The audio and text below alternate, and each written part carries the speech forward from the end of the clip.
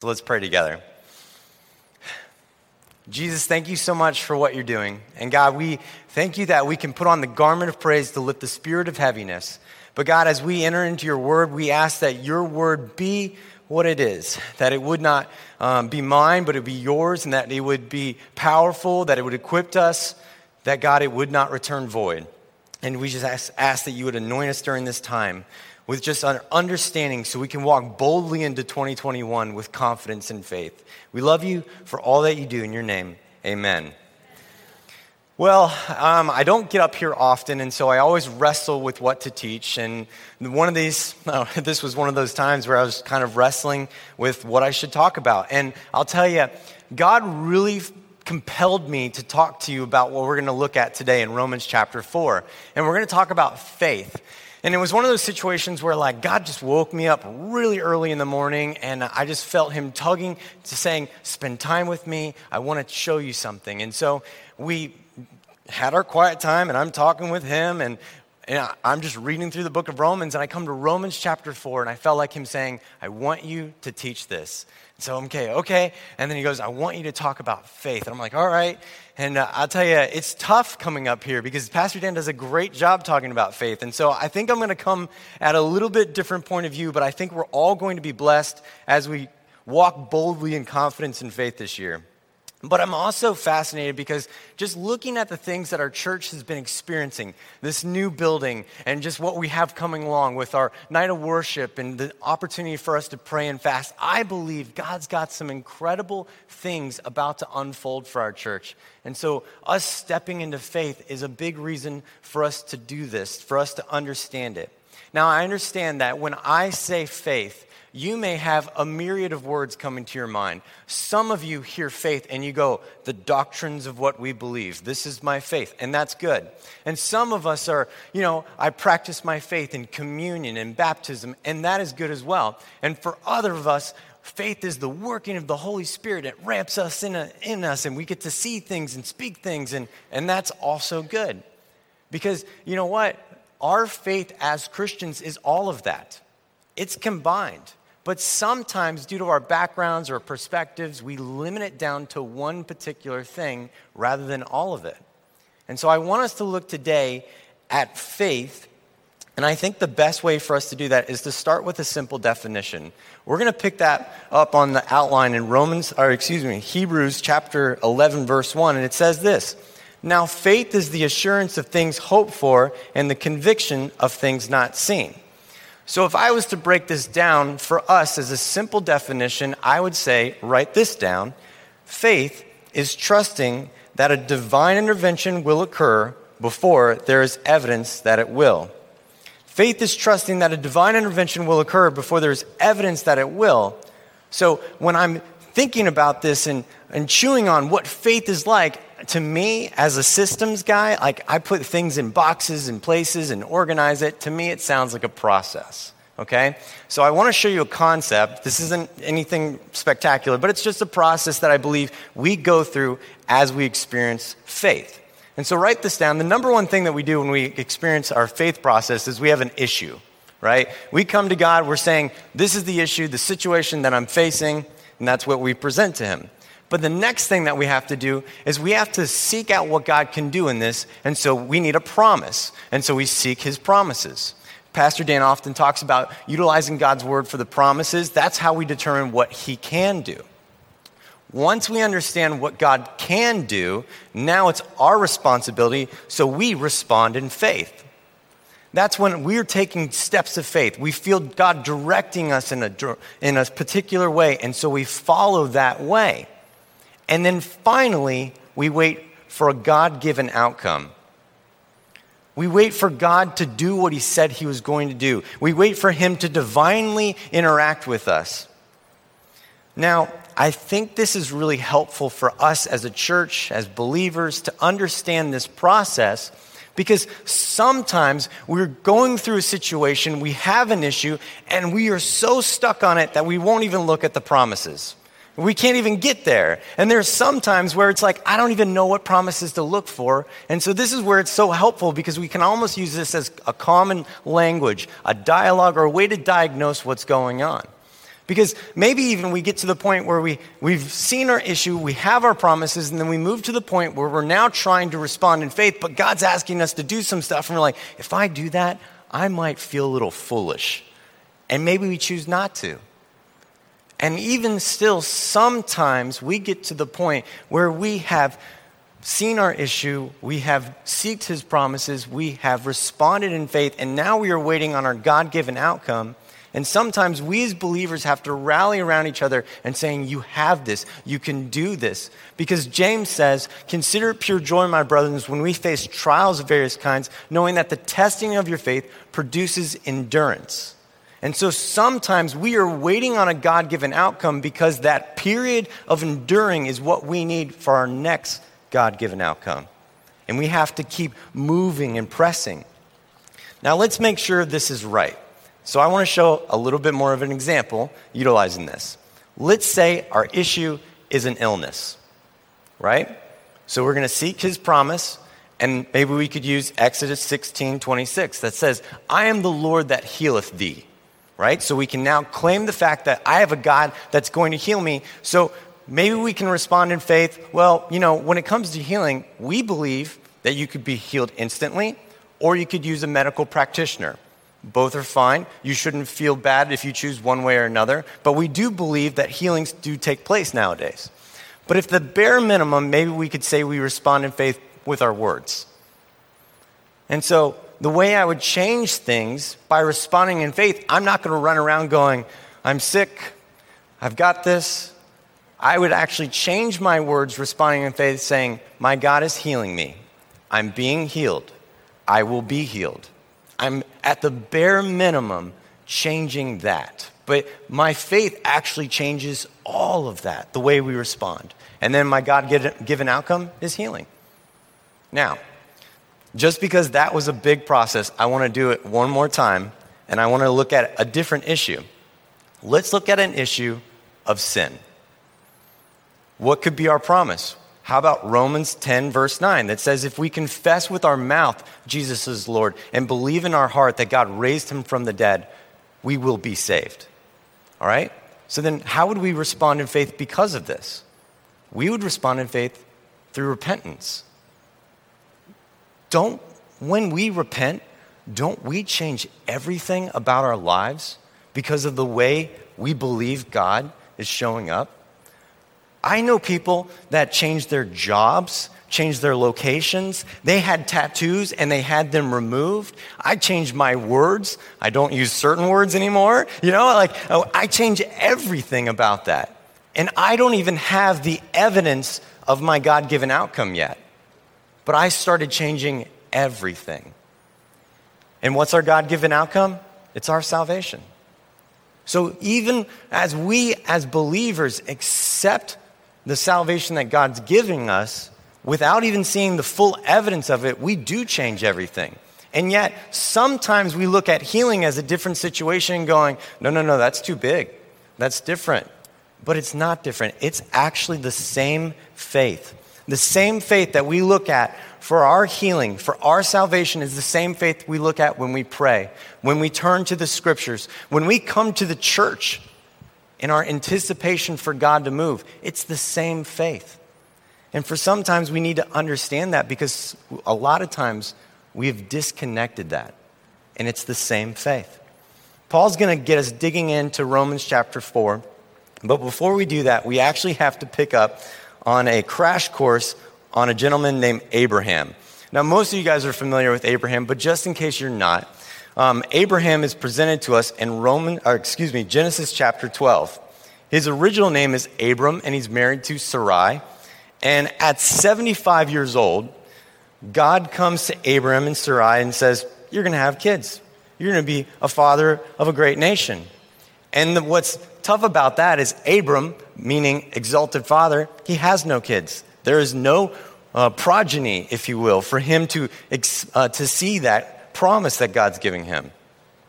We pick up in chapter 13, and God reminds Abram that you're going to have descendants. We move to 15. God promises Abram that he's going to have a son. He's 86 years old at this point. He's waiting on that God-given outcome.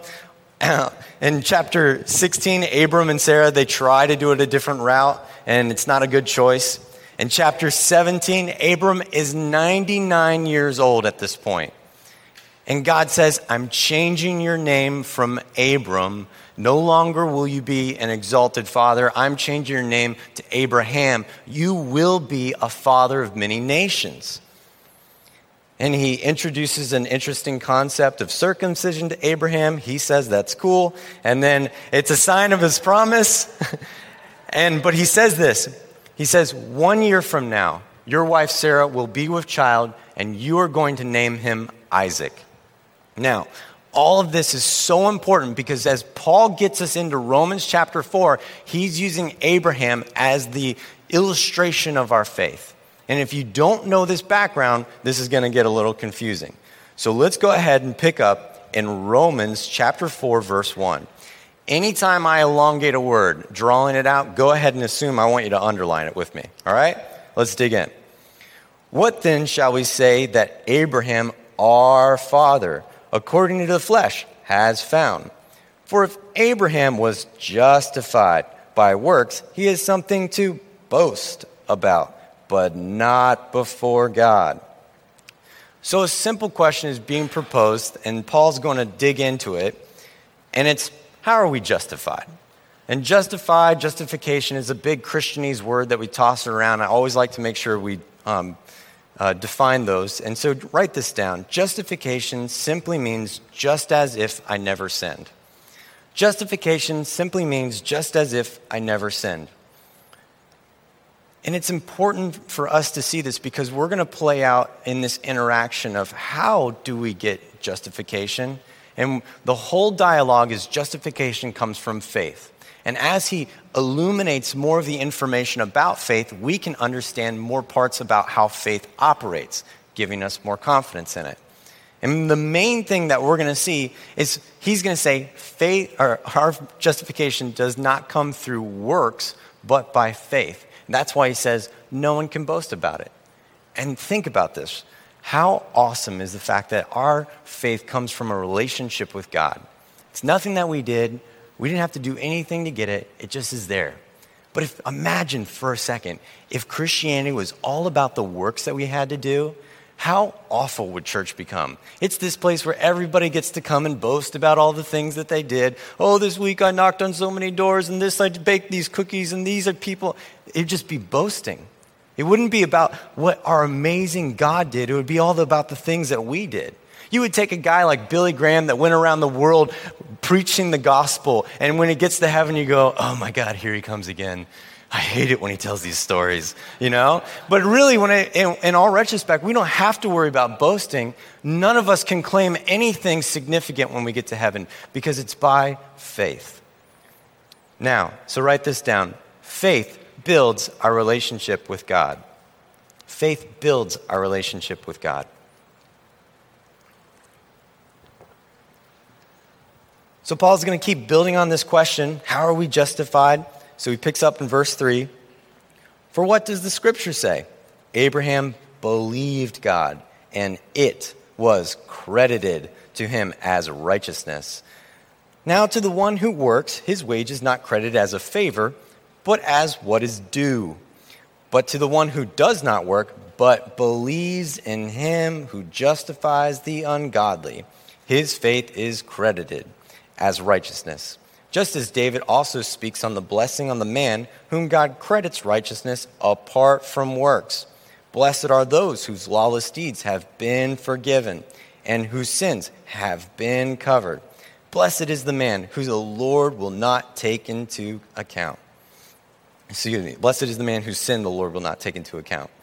So the text is telling us why faith is so important, because it is how we receive our salvation. But it's at the same time, again, it's reinforcing the fact that it's not anything, the work that we accomplish. He starts giving us this example of a financial term. Some of you guys, your Bible may have said accounted or reckoned. I really like the way it says credited. For an example, if you have a bank account and then you take more money out of the account that was there, you now owe that institution. You are in debt to them. Now, you can work your wages off, right, and put money back in the bank or finish paying out the account, and what your account is now reconciled or balanced, right? But he's not saying reconciled or balanced. He's saying credited, which means that you would actually have money left over to your favor, and that's a credit. Now, when he's talking about these laborers doing the work, he's talking about a credit. There's a blessing, there's extra. And then he mentions the fact that there's a blessing on the person that doesn't do any of the work, but receives the credit in advance.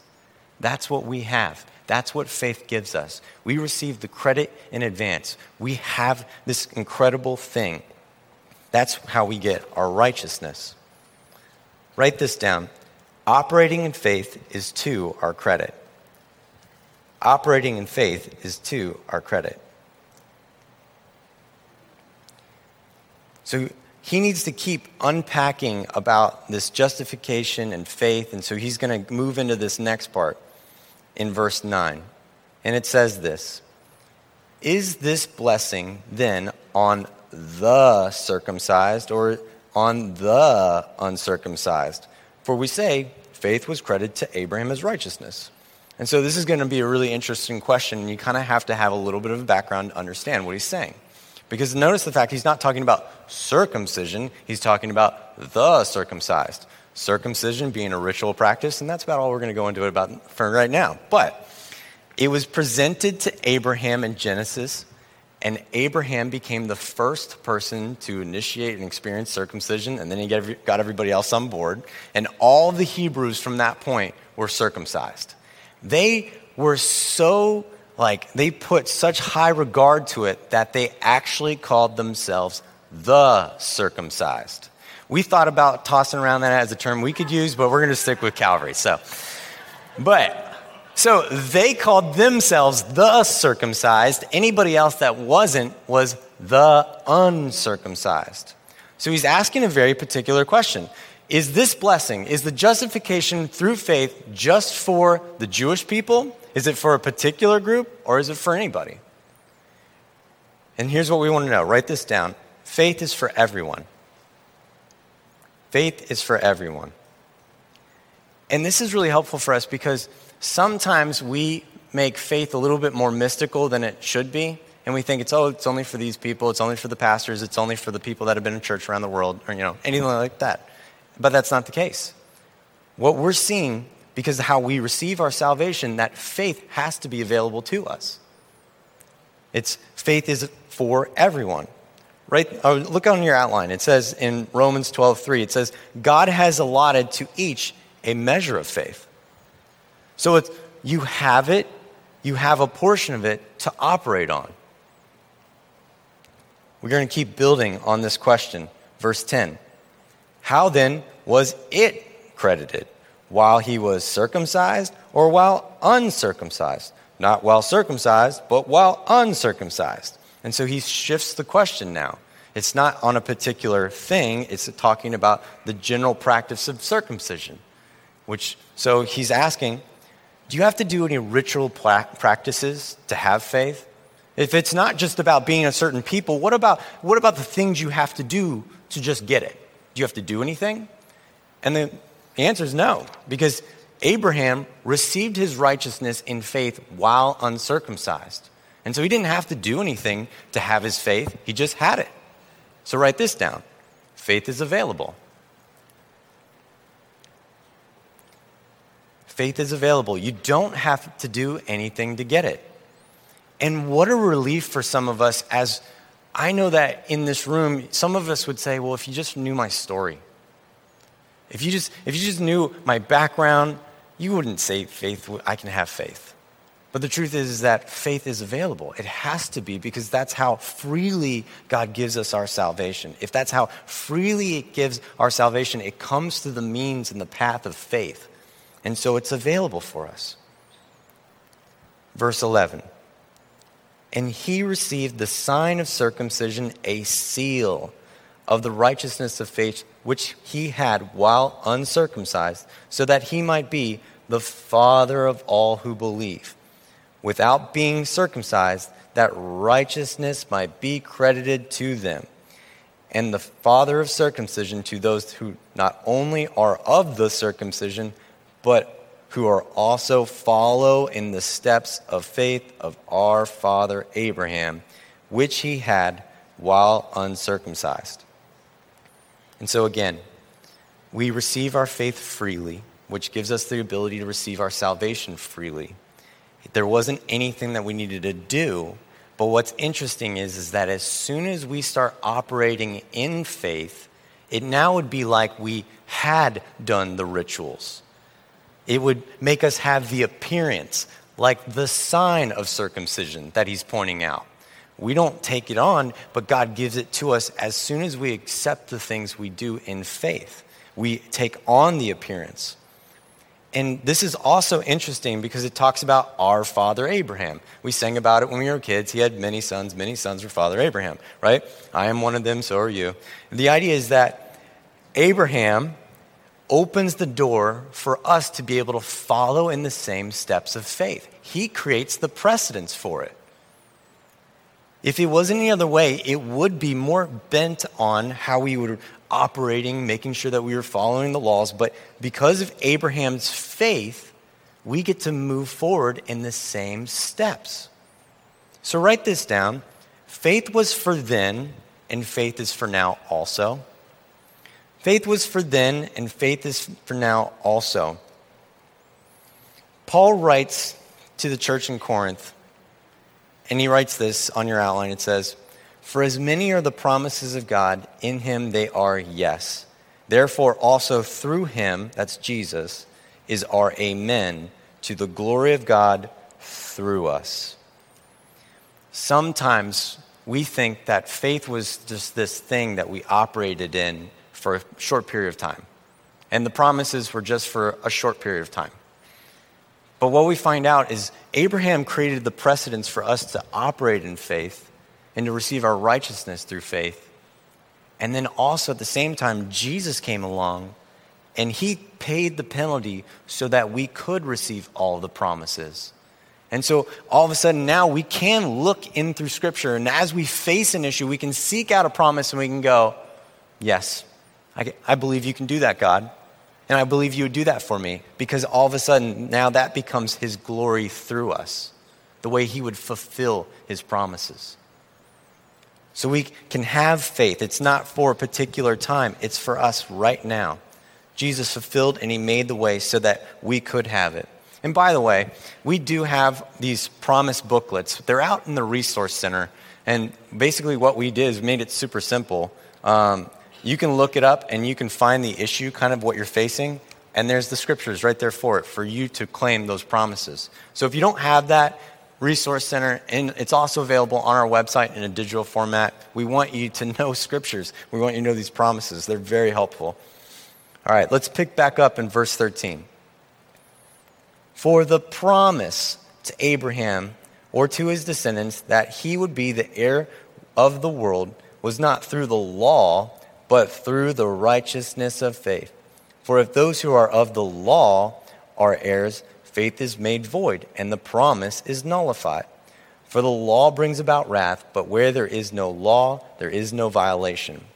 So he has to expound on this question of how am I justified? How are we justified through faith, especially when we have the law? The law was a bunch of ordinances that were given to the Jewish people for how they should operate, how they could be right with God. And what he's saying is it's not just because we have faith, we dismiss the law, because we actually really need the law to help us. Because the law told us this, write this down. The law tells us we need a Savior. The law tells us we need a Savior. Ultimately, as we would look through the ordinances that would be the law, we would find out that it would be impossible for us to keep every single one, for us to be perfect like that. And so God had to come up with a way for atonement to come through, so that when we failed, we could still receive our righteousness. And so he comes up with this way, But what's great is that the way comes about through the relationship with Christ. We don't have to worry about holding to the letter because that's legalism. We don't believe in legalism. That's not what Christ is for. It's a relationship. Our faith comes through a relationship with Christ. So write this down. Faith removes legalism. Faith removes legalism. And this is so helpful for me because there are times when I'm seeking God to do something in my life and then I screw up. And if it was legalism, I would say, I can't be blessed anymore. God's got it out for me now. But that's not the case. I can still be blessed because he's a loving father that wants to bless his kids. And so we don't have a faith of legalism. Our faith removes it. Verse 16. For this reason, it is by faith, in order that it may be in accordance with grace, so that the promise will be guaranteed to all of the descendants, not only who are of the law, but also to those who are of the faith of Abraham, who is the father of us all. As it is written, a father of many nations I have made you. So it's reminding us that based on the promises that was received to Abraham, a father of many nations, God was opening up this way where we would be blessed. We would be part of the nations that would come about from it. And what he's saying is he's reiterating the fact that it's by faith in accordance with grace. And just as we remember, grace is when we receive something that we do not deserve. When it comes to our salvation, when it comes to our faith, we actually deserve a lot worse. But because Jesus paid the penalty for us, we have grace. We have our credit in our favor. And so we receive something. And imagine this, if it was based on legalism, if it was based on the works that I was having to do, if I did screw up, it would be removed from me, right? But because it's not based on what I accomplished, but what he accomplished, then it's something that cannot be removed from me. It is guaranteed. Your relationship with Christ is guaranteed because it is through faith and grace. And so you don't have to worry about, am I saved? No, it's guaranteed. It's yours. Write this down. Faith secures our promise. Faith secures our promise.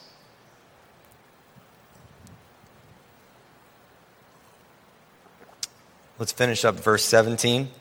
It says, in the presence of him who he believed, even God, who gives life to the dead and calls into being that which does not exist. So Paul is giving us some understanding of how did Abraham believe that God was going to make him a great nation, give him a son? Well, it says that he kind of believed that God could give life to a dead thing, or from nothing, he could speak something into existence, right? Kind of Genesis 1:1, out of nothing, God spoke the world into existence. And then we also have seen Christ resurrected, dead, and then restored. This is kind of the parameters in which Abraham is giving God to operate in, from the beginning to the end, and again. And so what we want to understand is this. Write this down. Faith declares more of God's abilities than his limitations. He's saying, God, you can do this from the beginning to the end and anything in between when it comes to the promises you've made for me. And so when we're thinking about the promises that we're seeking and in the situation that we have, how can God do it? Well, he could do it from speaking something into existence to taking something that was dead and restoring it. Anything in between. Those are the possibilities that we want God to have. We want to make sure that we give God every means to move. Verse 18, in hope against hope, he believed, so that he might become a father of many nations, to that which has been spoken, so shall your descendants be.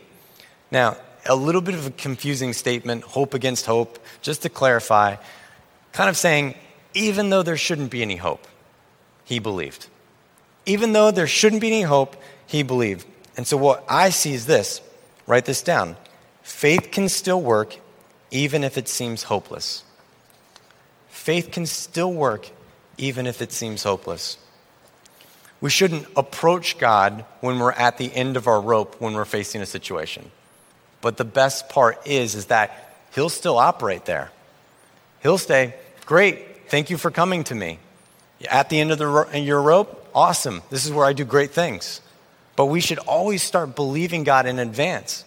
Because the way God sees things and the way, honestly, we as believers see things are radically different. Look on your outline, 2 Corinthians 5:7, for we walk by faith, not by sight. It's about our faith in believing that God can, from nothing, speak it into existence, all the way from taking something dead and restoring it. He can do great things. And what we notice is the fact that it kept saying how he believed. And so, write this down. Faith agrees with what God's word says. Abraham believed God. He believed God. He was agreeing. Yes, this is true. I believe you. And when he's quoting that, he's quoting an interesting word in the Hebrew language. It comes out of the verse out of Genesis 15:6 that he believed. On your outline, it says the Hebrew word is to stand firm, to trust, to be certain, to believe in. The actual Hebrew word is amen, where we get our English word amen. And so when he's believing, he's going, amen. I believe you, God. You're telling me I'm going to be a father of many nations? Amen. You're telling me I'm going to have a son? Amen. And for us, we have to ask the same question. Are we saying amen? You're telling me you're never going to leave me or forsake me? Amen. You're telling me that you'll provide all of my needs according to your riches and glory in Christ Jesus? Amen. You're telling me that no plague will come near my tent? Amen. That's what we're believing. We're saying amen. Verse 19. Without becoming weak in faith, he contemplated his own body, now as good as dead since he was about 100 years old, and the deadness of Sarah's womb. Yet, with respect to the promise, he did not waver in unbelief, but grew strong in faith, giving glory to God, being fully assured that what God had promised, he was able also to perform. When we have faith, we are not being laissez-faire about life. It is not some passive way for us to avoid the big issue. Notice the fact that Abraham contemplated his issue. So you can understand the severity of an issue that you're walking through, but it cannot speak beyond what God is capable of doing. We need to make sure that we always are agreeing, that we are always giving God more ability. So write this down. Faith grows from acknowledging God's abilities. Faith grows from acknowledging God's abilities. He said, God, you can speak it into existence, or you can take something that was dead and restore it. And you notice the fact that he contemplated all of that and then just worshiped God because of that, because he understood what God could do. Verse 22. Therefore, it was also credited to him as righteousness. Now, not for his sake only was it credited, but for our sake also, to whom it will be credited, as those who believe in him who raised Jesus our Lord from the dead. He was delivered over because of our transgressions and was raised because of our justification. Write this down. Our faith will bless others. Our faith will bless others. I don't know if you're like me, but I don't want my Christianity to be like, oh, great, I accepted Jesus as my Lord and Savior. Now I need to wait to die so I can be with him. You know, it's like, that doesn't sound compelling. It doesn't sound great in any capacity whatsoever. I want a faith where I'm experiencing everything he said I can experience. I want a faith where I am hearing the challenges that he may direct me in, and I'm taking those steps, and I'm experiencing every reward along the way. I want a faith where When my son accepts Jesus, it's because he's seen me demonstrate faith. And he's seen me believe in a great and powerful God. And I want a church that we believe incredible steps of faith when the numbers didn't make sense and the time wasn't right, but God shows up. And because we took those steps of faith, it's blessing others. And notice the fact of this on your outline. It says this: for whatever is born of God overcomes the world. And this is our victory that has overcome the world, our faith. Our faith. When challenges are in front of us, the issues are big, our faith is our victory. It will overcome the world. We want to say amen to that. We want to believe great things. Now, I know in this room that when we start talking about faith, there's a lot of emotions that come up. And one of them is dealing with through the idea of unbelief. Because there are Christians, and you're not alone, but you hit this point of unbelief and then you feel immense shame because you hear all these other stories about all these great things going on and you're like, that's not happening to me. And you feel just immense shame and you honestly don't want to talk about it to other people in the church because of the shame. But can I just help you understand? There's a couple different ways that we can look at this, and I think it'll be a blessing to you to understand maybe the types of unbelief that are there. And so there's two types. The first one is doubting. Write this down. And it says no to what God says. Doubting says no to what God says. God's like, I want you to do this. No. I want you to do this. No. You could do this. No. No. You know, and like the easiest way to think about it is you say, I doubt that. You know, not happening. It contends. When we're in that space, well, let me give you the best example of it too. Matthew 21:21. We have that on the screens? There you go. And Jesus answered and said to them, truly I say to you, if you have faith and do not doubt, not only will you do what was done to this fig tree, Jesus withered it up, but if you say to this mountain, be taken up and cast in the sea, it will happen. Doubt. If you make sure that you say, no, that can't happen. That obviously can't take place. That's the doubt, right? It's contending with what God said. But we can move mountains. We can do that. We can accept what God says. Now, when we face the situation with doubt, if we're saying no, maybe sometimes we got to get to the point where we kind of roll back and when we got to start figuring out when we started saying yes to God and just start fresh and just have a new start. And we just maybe need to say yes again and say amen again. The other type of unbelief, and we'll just call it unbelief, but write this down. It says, I don't know to what God says. I don't know to what God says. It's uncertain. The best example of this is in Matthew 28:16 and 17. It's on your outline. And it says this, but the 11 disciples proceeded to Galilee to the mountain which Jesus had designated to them. And when they saw him, they worshiped him, and underline, but some were doubtful. Unbelief, uncertainty. And if you don't have an idea of where you're at based on the address, Matthew 28, this is at the end of the Gospel of Matthew, right? So these 11, the disciples, have been with Jesus since the beginning.